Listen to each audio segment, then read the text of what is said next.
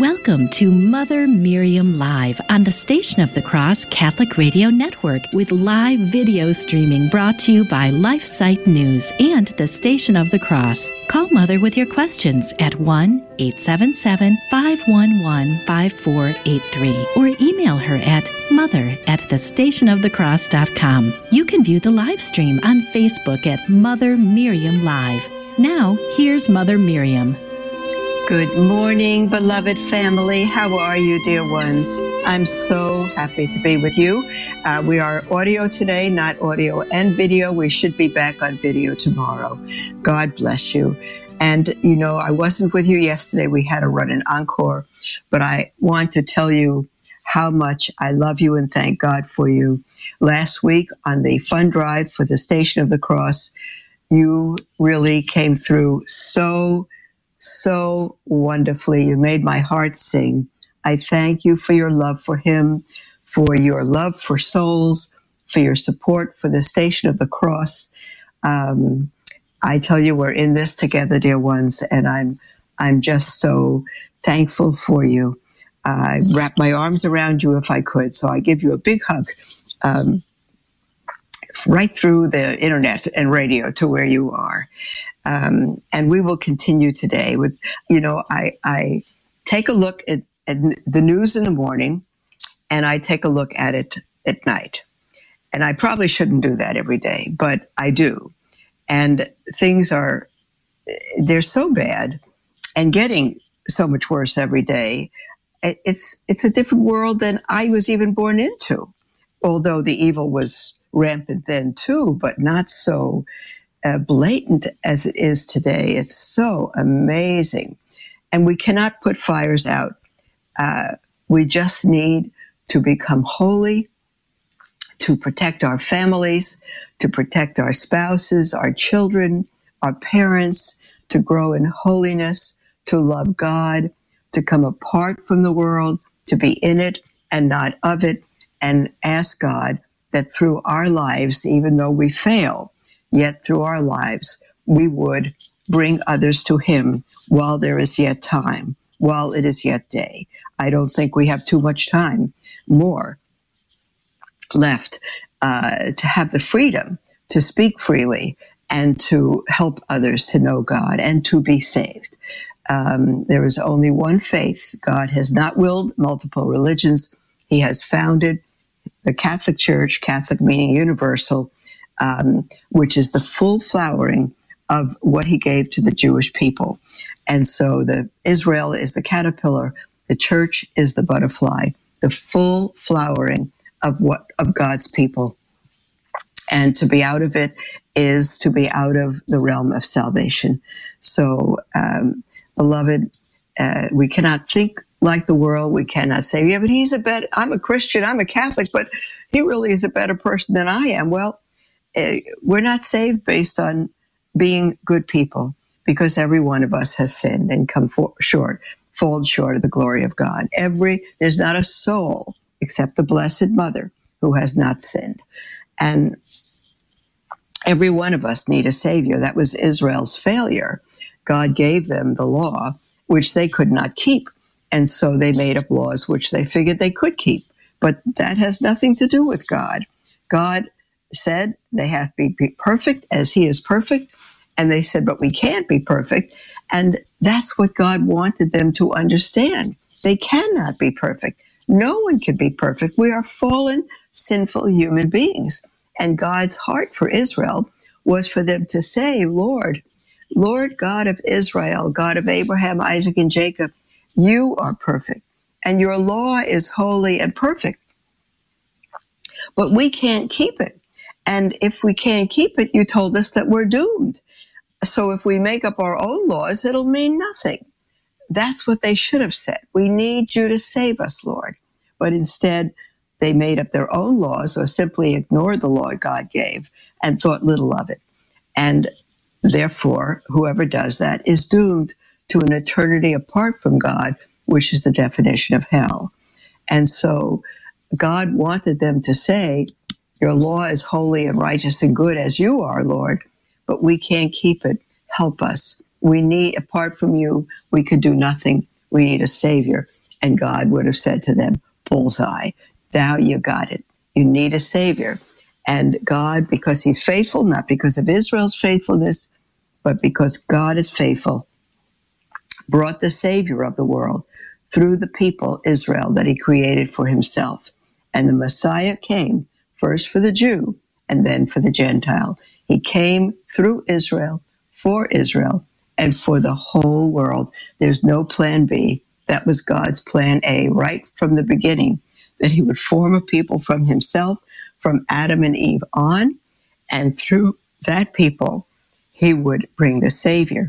Did he bring the Savior through the Jewish people because of their faithfulness? I wish, but no, it was because of God's faithfulness that he brought the Savior. And so those of the Jewish faith through whom the Savior came would be saved if they believed in the Messiah, which in English is the Christ. It's not his name, it's his title. The Messiah means the anointed one, the one through, from all eternity, God planned to come to be the sacrifice that would do what a million sacrifices of the old covenant could not do. And so the first Christians, to be a Christian is to be a follower of the Christ. In Hebrew, Mashiach, translated into English, is Messiah. Into the Greek of our Lord's day is Christos, and into the English of our day is Christ. Mashiach or Messiah and Christ are the same word, translated from the Hebrew to the Greek, and is his title. His name is not Mr. Christ. He is Jesus, which means salvation, and he is the Christ, the Savior, the Messiah, the Redeemer, the Anointed One. And so when God came, he sent his Son. Christ is the Son of God and God the Son. He is God. And he came to earth, miraculously took up residence by the Holy Spirit in the Blessed Virgin Mary, who was born without sin and became man for us and died for us and rose from the dead for us. And the first human beings to believe that are the people through whom and to whom he came. Those were the Jewish people, the children of Israel, through Abraham, Isaac, Jacob, Judah, and the family of David, all the way to Christ, who is the Son of David, who is the Messiah. Mary is also from the line of David, who is his earthly mother, and Joseph, who was his foster father, yet came through the royal line of David. So the first Christians, that is, you could say the first Messiah ends. The first Messiah ends. How do you, M-E-S-S-I-A-H-I-A-N. I-A-N is a suffix which one adds to a word meaning possession. It's a suffix of possession. So if you, how do we say, if you are a smith and you have someone who belongs to you, you have a slave who you've taken on as part of your family. On our Lord's Day, they would take your name and be called Smithians, S-M-I-T-H-I-A-N-S, meaning you belong to Smith. And when our Lord came, the Jews were subject to the Romans. They were slaves. And in the day of a slave, when you worked for a family for so long, it was to be at the Jubilee year, you were to have your freedom. But a family of slaves grew up. They grew up with you. They married. They had children. Your children and their children loved each other. They played together. And so it was time for you to set them free. They said, we don't want to be free. We love you. We want to continue to live with you and serve you forever. We want to be, as the Apostle Paul says, bond slaves. That is, slaves of their own free will. Apostle Paul called himself a bond slave of Christ because he was a slave of his own free will. And so the bond slave would take on the name of their owner, of their master. And so again, if your name was Smith, it would be called Smithian. If was anything, pick any name and add the suffix IAN, which means belonging to. Well, when the Jews who did not believe mocked the Jews of our Lord's day who did believe, he was the Christ. The Christ. And so they mocked him by saying, you are his slaves. You are Christians. They gave the Jews the name of Christ and tacked on the suffix IAN. You follow him, you wayward Jews, you're Christians. And they were first called Christians, or as we say today, Christians. At Antioch, the scriptures say. And because they were the free will bond slaves of Christ. And we call ourselves Christians today, Christians, because we are the followers of Christ. That's what Christian means. That's what Christian means. It means a bondslave of Christ. It means a disciple, a follower, mathetes in Greek, a follower of Christ. That's what a Christian is. And the first followers of Christ were all Jews, because Christianity is Jewish. It came through the Jewish Messiah and through Israel, and then by God's command spread through all the world, to all the peoples of the world, bond or free, a slave or Scythian, Greek or Jew, it doesn't matter, to all the nations of the world through the Jewish people. Christianity is Jewish, beloved, and it is for every single soul throughout the entire world. If you are a Christian, are you therefore a Jew? No. You are a follower of the Christ, who is the Savior of the entire world. We'll be right back, beloved. Hi, this is Jim Havens, co-founder of the National Men's March to Abolish Abortion and Rally for Personhood. Some truths are self-evident, some rights are unalienable. It is a scientific fact that life begins at conception fertilization. It is a foundational moral truth that we ought not murder innocent human beings. Every human being is a human person with a right to life and the equal protection of law according to the 14th Amendment of the U.S. Constitution. Yet we have an ongoing daily mass murder of our little preborn brothers and sisters. It's time for all men and women of goodwill to rise up together in the public square and say no more. Come join us in Albany, New York on Saturday, June 3rd. Men, let's go first and gather at 9 a.m. for the Men's March. Women, we need you to join us at 10:45 a.m. for the Rally for Personhood outside of the New York State Capitol. We'll have some great speakers along with terrific opportunities for formation and fellowship before and after. Go to themensmarch.com for all the details. See you in Albany. Hello, beloved. This is Mother Miriam. How would you like to wake up each morning to inspiring sermons from knowledgeable and faith-filled priests? You can tune in to Sermons for Everyday Living every day at 6 a.m. Eastern on the Station of the Cross. You can listen on the stationofthecross.com or anytime on the free iCatholic Radio mobile app. God bless you. Are you ready to take on the world of flesh and the devil with just the facts? This is Jesse Romero, host of Jesus 911, heard weekdays at 2 p.m. Eastern. I'm joined each day by a variety of co-hosts like Ruben Nava, Paul Clay, Dan Schneider, and my amazing wife, Anita Romero. We tackle Catholic devotions, spiritual warfare, family life, saving America, and everything in between. Join us each weekday at 2 p.m. Eastern, 11 a.m. Pacific for Jesus 911. God bless you. Keep the faith.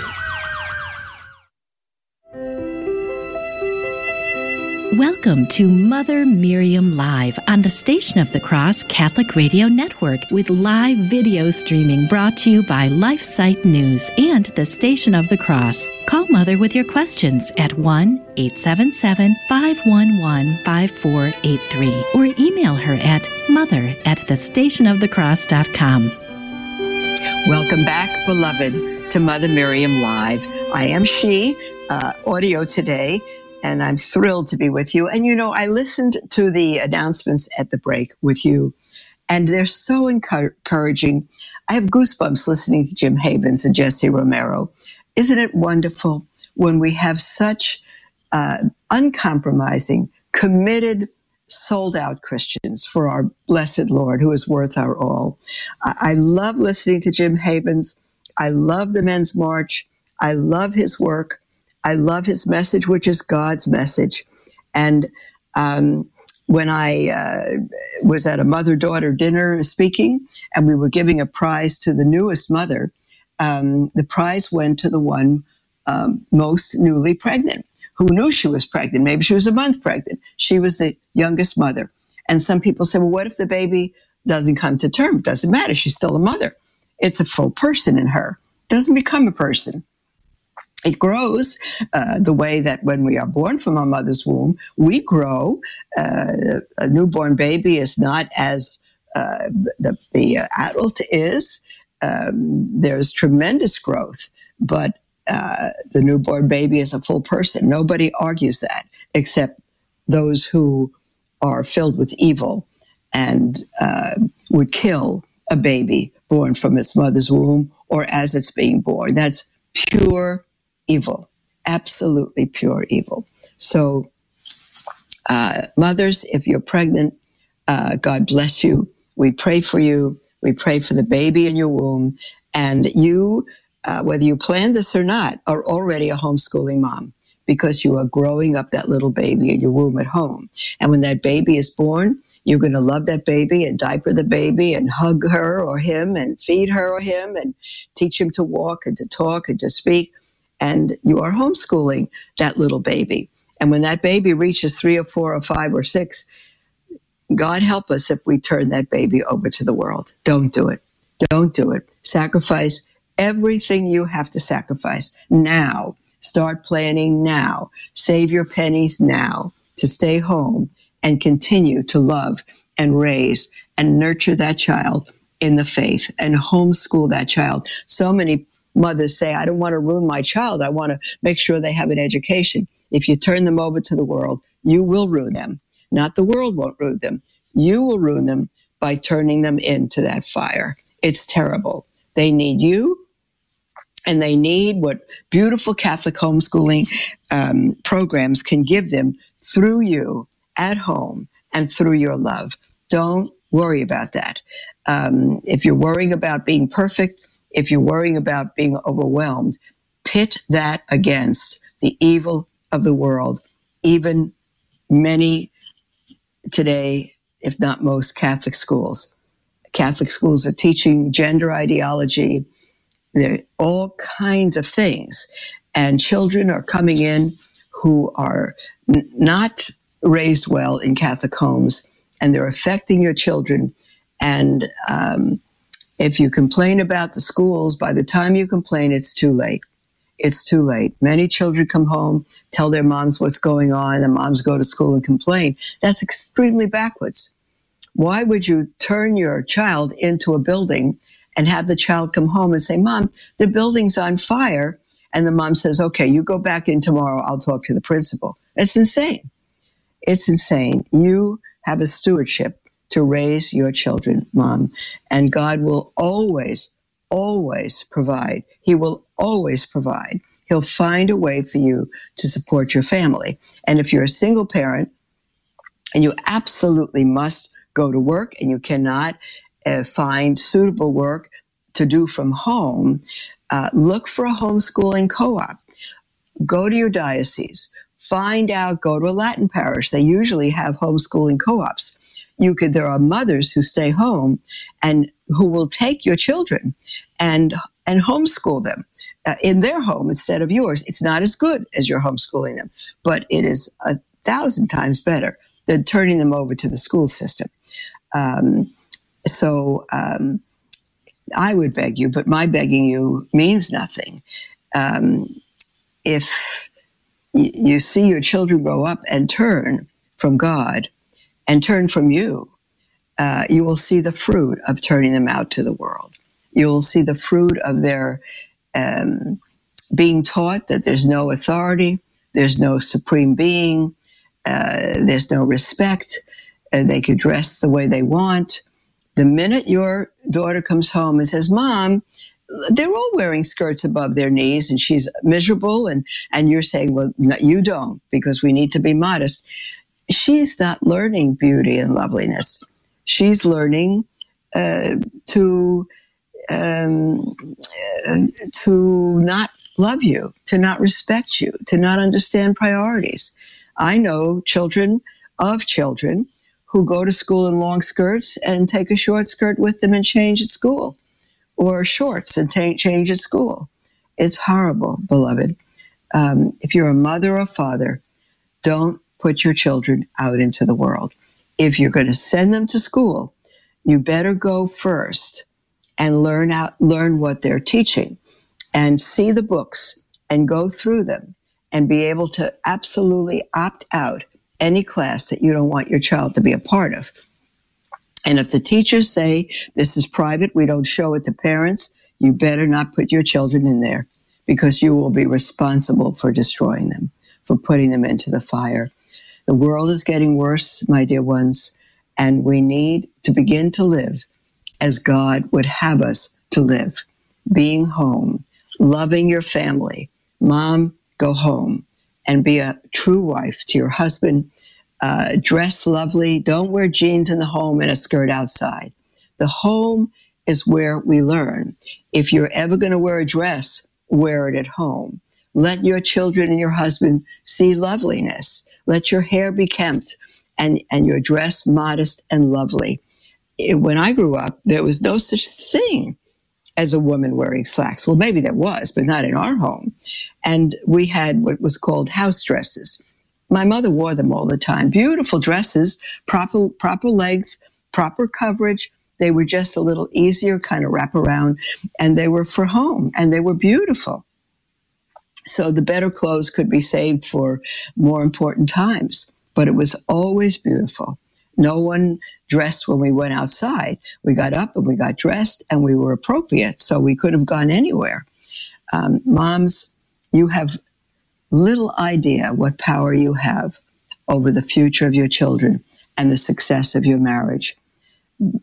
When your husband comes home from work, you should be before him as you would have been on your first date.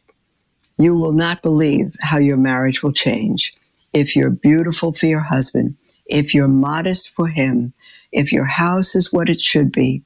And if you have 10 children, don't say, I can't keep up, because you can.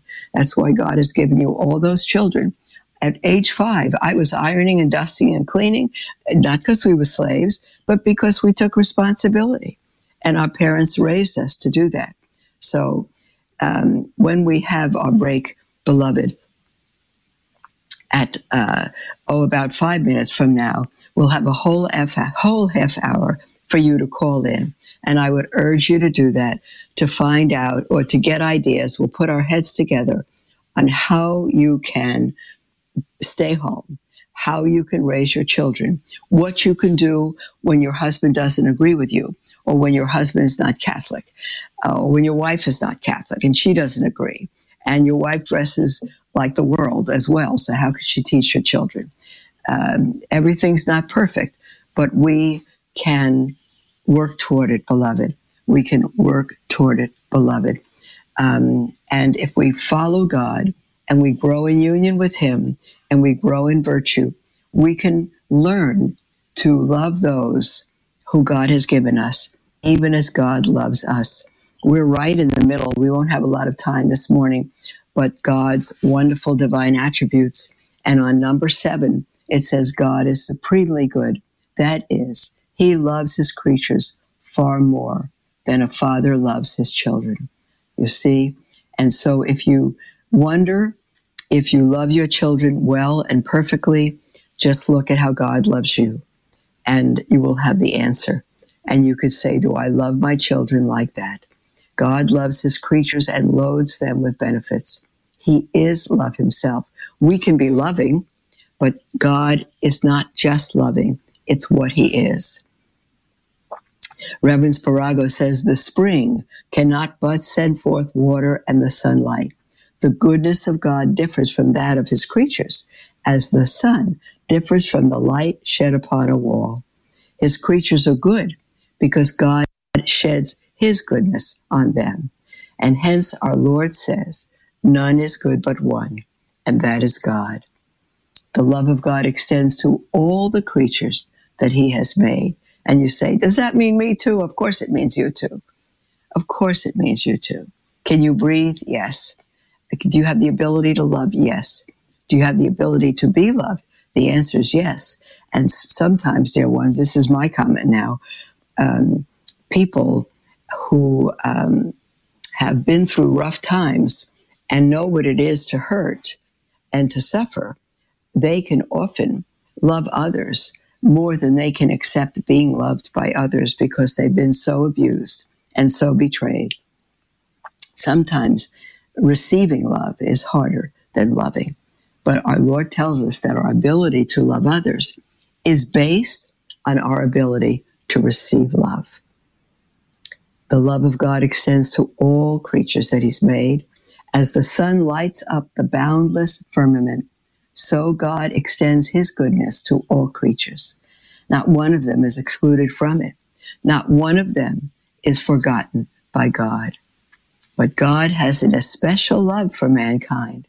He imparts countless benefits to them, and He sent His Son on earth to redeem them. What wonderful bodies God has given us. He has bestowed upon us our senses and the gift of speech. How many gifts He has conferred upon our souls. He has given us understanding and free will and memory. My memory is failing, but I still have it. For our bodies, He gives us food and drink and clothing and health. How well He has provided for our necessities on this earth. Light and warmth, the air, the plants, the trees, and their fruits. How many powers He has implanted in nature for us to use for our own benefit. Coal and salt and stone, marble, precious stones. He has, in fact, made man the Lord of the whole world. And He loves us, dear ones, far more than we love ourselves. His love for us is far greater than that of the fondest mother for her child. The love of all creatures for God is not nearly as great as the love of God for each one of us. But above all, God has shown His love for us in this, that He gave His only begotten Son for us. Dear ones, there is our music coming up for our second break, and we will take your calls and your emails right after the break. But think about this. God gave His only Son for us. Which one of your children would you kill or let be killed for someone else? Rough question. We'll be right back.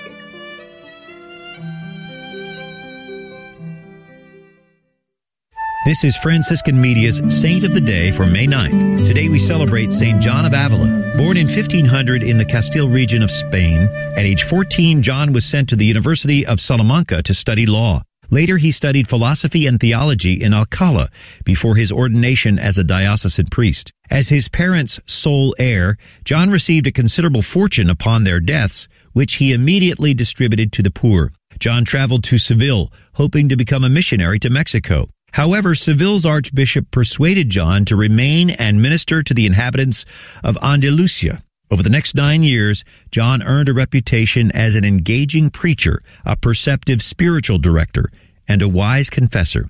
Not afraid to denounce vice in high places, John was investigated by the Inquisition, but later cleared. He counted among his friends such saints as Francis Borgia, Ignatius Loyola, John of God, John of the Cross, Peter of Alcantara, and Teresa of Avila. John worked closely with the Society of Jesus, helping it to grow both in Spain and in the Spanish colonies. John of Avila died in 1569, was canonized in 1970, and named a Doctor of the Church in 2012.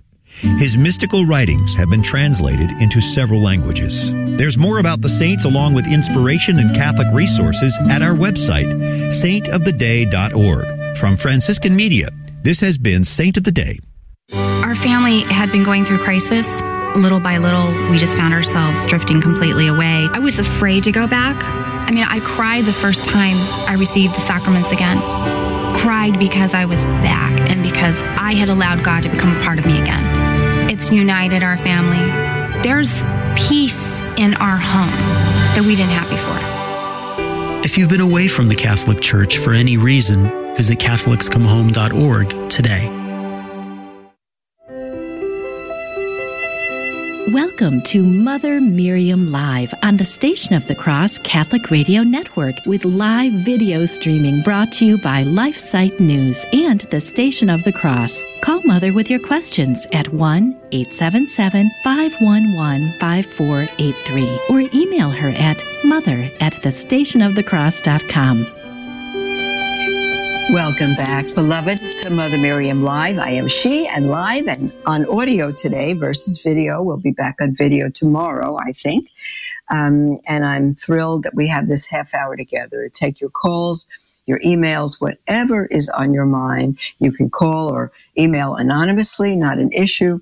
The toll-free number, 1-877-511-5483, or email at mother@thestationofthecross.com. We have an email from Cynthia. Cynthia says, I have never read anything in the Bible that speaks of mortal or venial sin, nor have I heard that the scriptures came from the church. Can you comment on this, please? Yes, dear Cynthia. Your question makes me think that you are Protestant. You may not be. You may be a Catholic who has not been taught, but when I was in my Protestant years, I did not understand mortal or venial sin either. And I was taught that the scriptures came, that the church came from the scriptures, not that the scriptures came from the church. So on mortal or venial sin, venial is, no sin is good. Mortal means death. So that there is a sin that will kill our souls.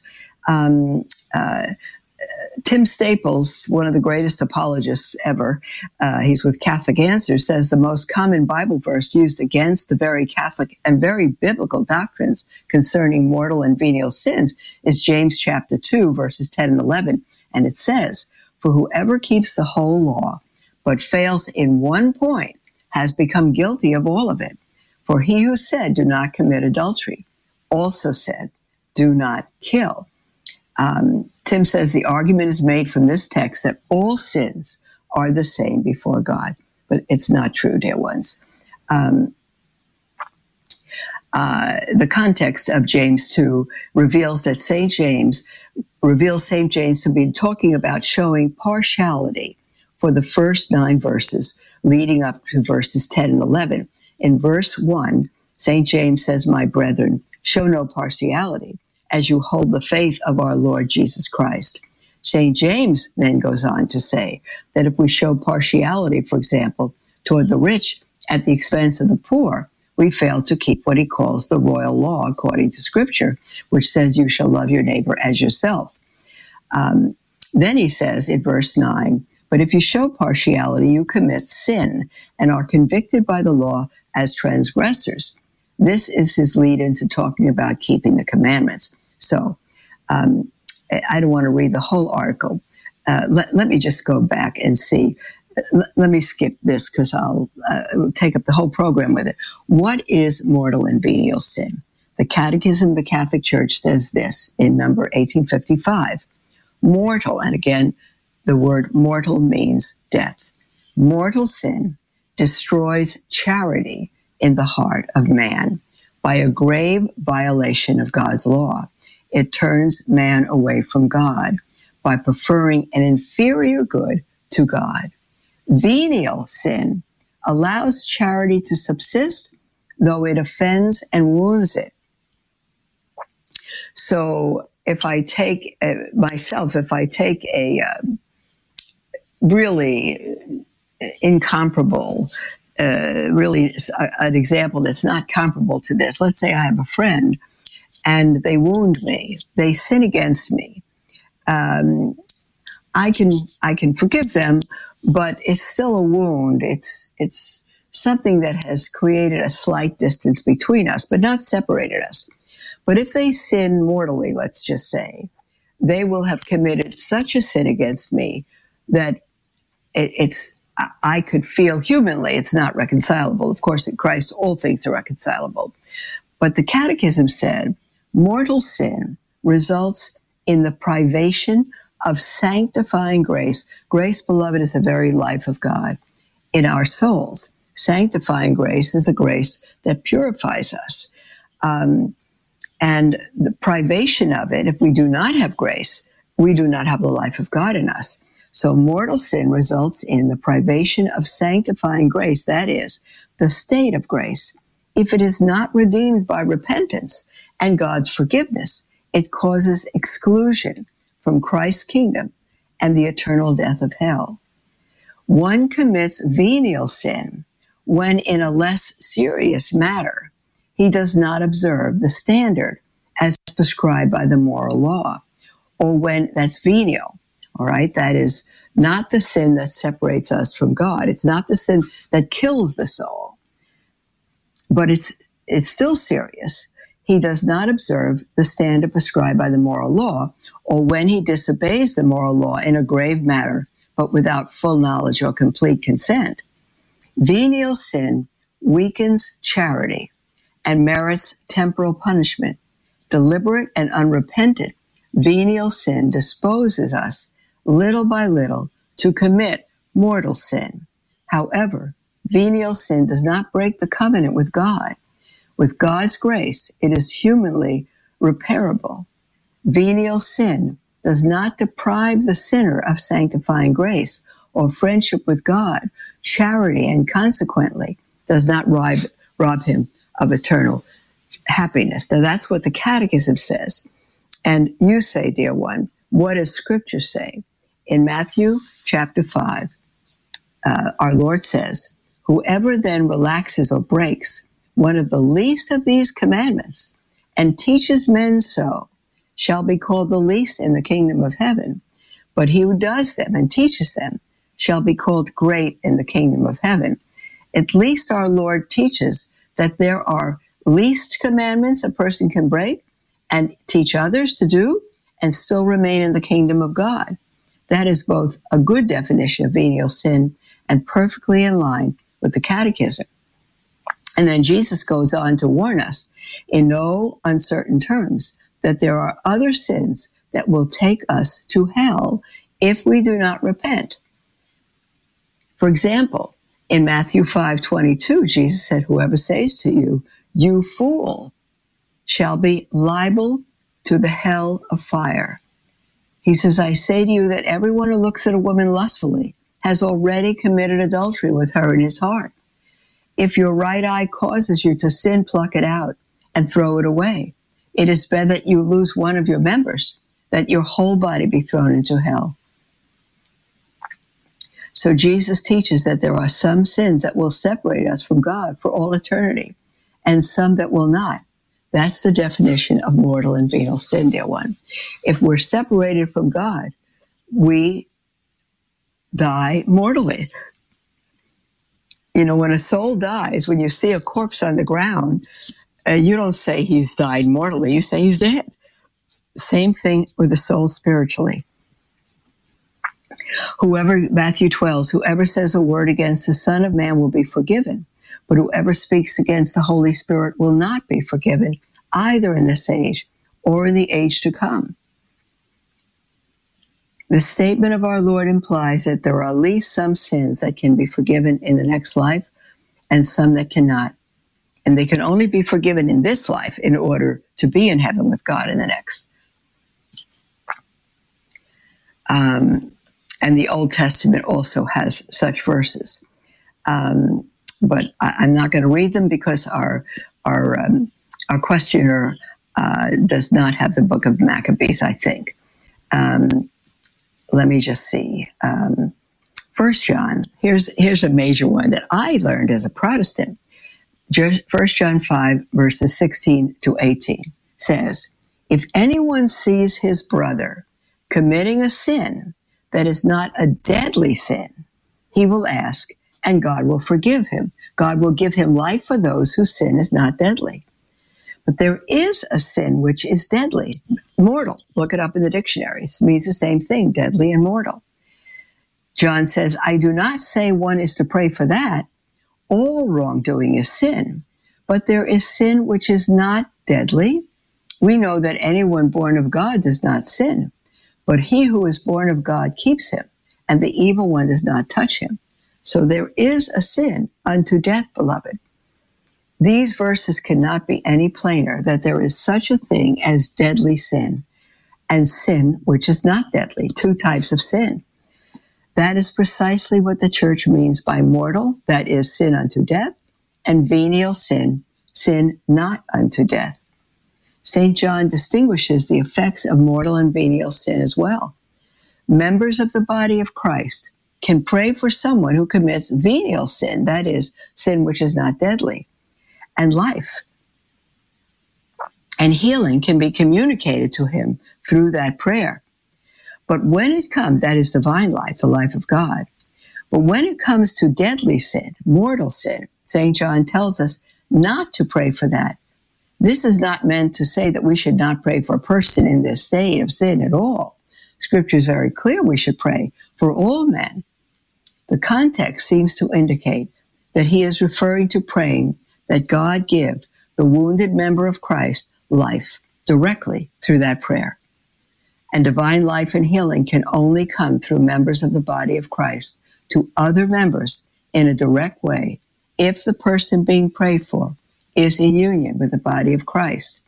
For mortal sin, one can only pray that God would grant the grace of repentance to the sinner so that they may be restored to communion with the body of Christ through the sacrament of confession. To understand this better, consider the analogy St. Paul uses for the people of God in 1 Corinthians chapter 12, verses 12 to 27. The analogy of the physical body of a human being. St. Paul tells us we are all members of the body of Christ. A wounded finger that is still attached to its host body can be healed organically by the rest of the body. That kind of wound is analogous to the effects of venial sin. But a severed finger, however, cannot be healed by the rest of the body because it is no longer attached to the body. That kind of wound is analogous to the effect of mortal sin. So it is with the body of Christ.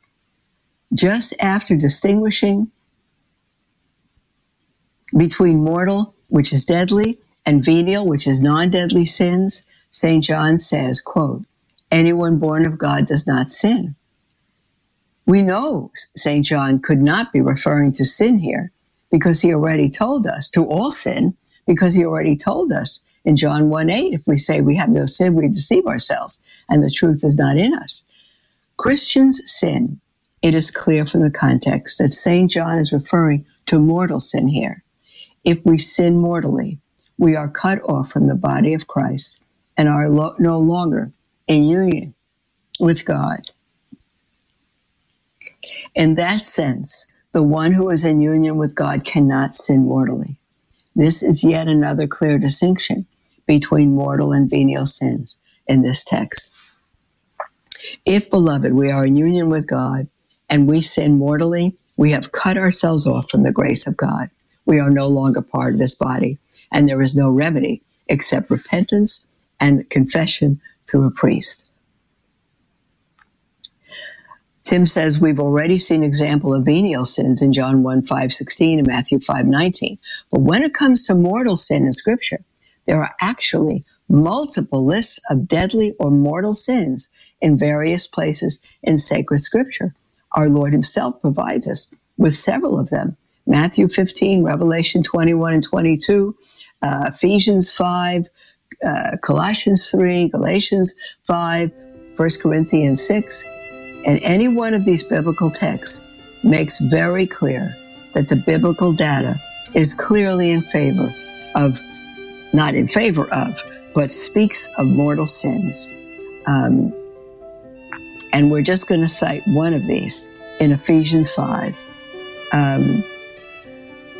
But you know what? I'll recite this after the break. Otherwise, I'd have to cut it off. When we come back from the break, beloved, we'll have 10 minutes more. I'm reading this article almost in full, not quite, because it is so, so important for every Catholic to understand this, and certainly every non-Catholic Christian. Call in with anything on your heart, dear ones.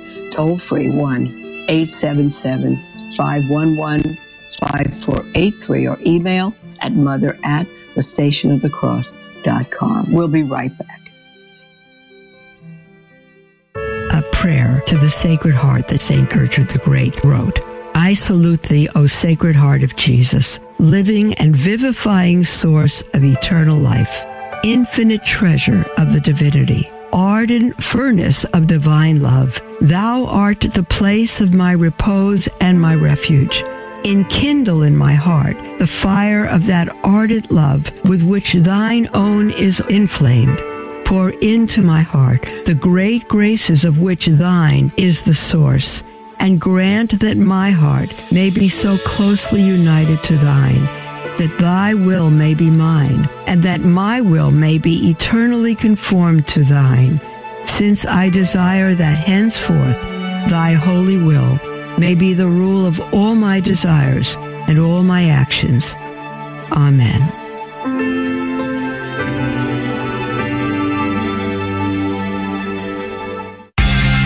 Atheists assert the only real form of knowledge is scientific knowledge, thus excluding any sort of religious knowledge, whether philosophical or theological. Such a belief is called scientism, and it's unreasonable for two reasons. First, it's self-refuting. Its truth cannot be verified by the scientific method.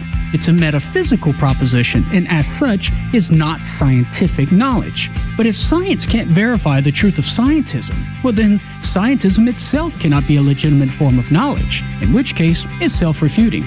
Moreover, scientism undermines science as a rational form of inquiry, because it denies presupposed philosophical assumptions that are necessary to even do science, such as there's an external world outside the minds of scientists. So, to reject God's existence on the grounds that it's not scientific knowledge is simply unreasonable.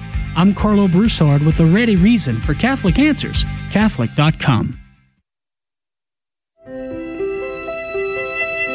Welcome to Mother Miriam Live on the Station of the Cross Catholic Radio Network with live video streaming brought to you by LifeSite News and the Station of the Cross. Call Mother with your questions at 1-877-511-5483 or email her at mother@thestationofthecross.com. Welcome back, beloved. This is Mother Miriam Live. I am she. I am happy to be with you live, audio, not video today. And we have about 10 minutes left, and you're welcome to call in, dear ones, with anything whatsoever on your heart, toll free, 1-877-511-5483, or email at mother@thestationofthecross.com. We are answering an email from Cynthia, who says, I've never read anything in the Bible that speaks of mortal or venial sin, nor have I heard that the scriptures came from the church. Can you comment on this, please? Well, we've been speaking till now about mortal and venial sin. Mortal means death. It separates the soul from the grace of God. Venial is more minor, and it does not sever union with God. And Tim Staples has written this article we've been kind of skimming through.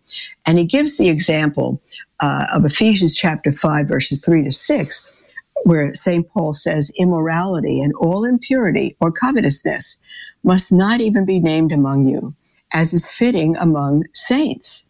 Let there be no filthiness, nor levity, which are not fitting, but instead let there be thanksgiving.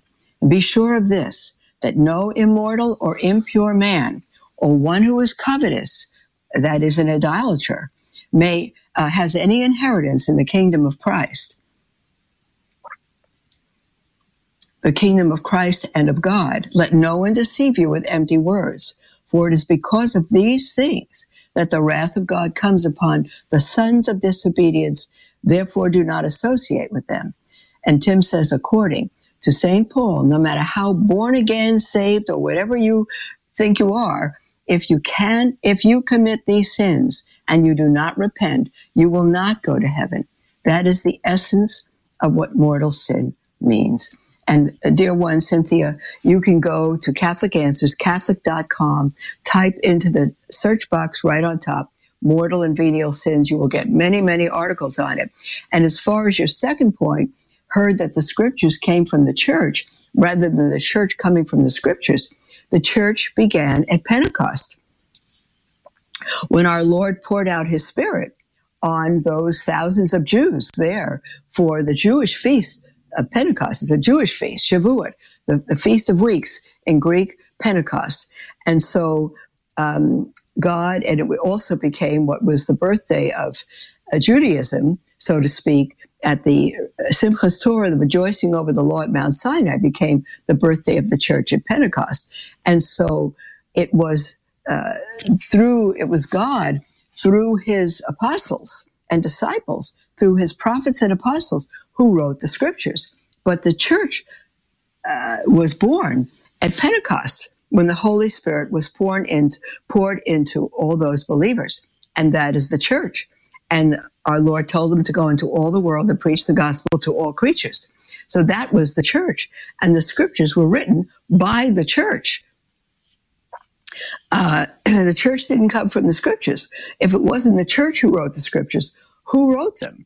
Of course it was the church, the prophets and apostles. Without any question, the church existed from Pentecost on. The church was born from the side of Christ.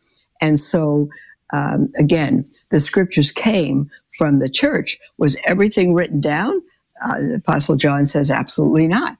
The books of the world could not contain all the books. It was all written down. But what was written down was from the church to us, from God through the apostles to us, and the book came from the church. I've often given the example that let's just say you have a great-great-grandmother. She's in her 90s, and you as grandchildren love her and want to give her the greatest gift of her life. So you spend the last year collecting everything you can, of everything she's ever written down, of birthday cards she sent you, of notes when you went away for camp, of even old letters, whatever it is.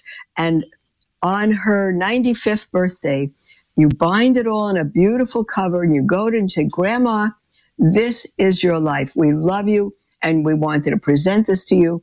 This is everything anyone will ever know about you or need to know about you. And your grandmother will say to you, oh, sweethearts, this is a fabulous gift. But no, everything is not in here, whatever anyone would have to know about me. Absolutely not. The letters came from the family. The family didn't come from the letters.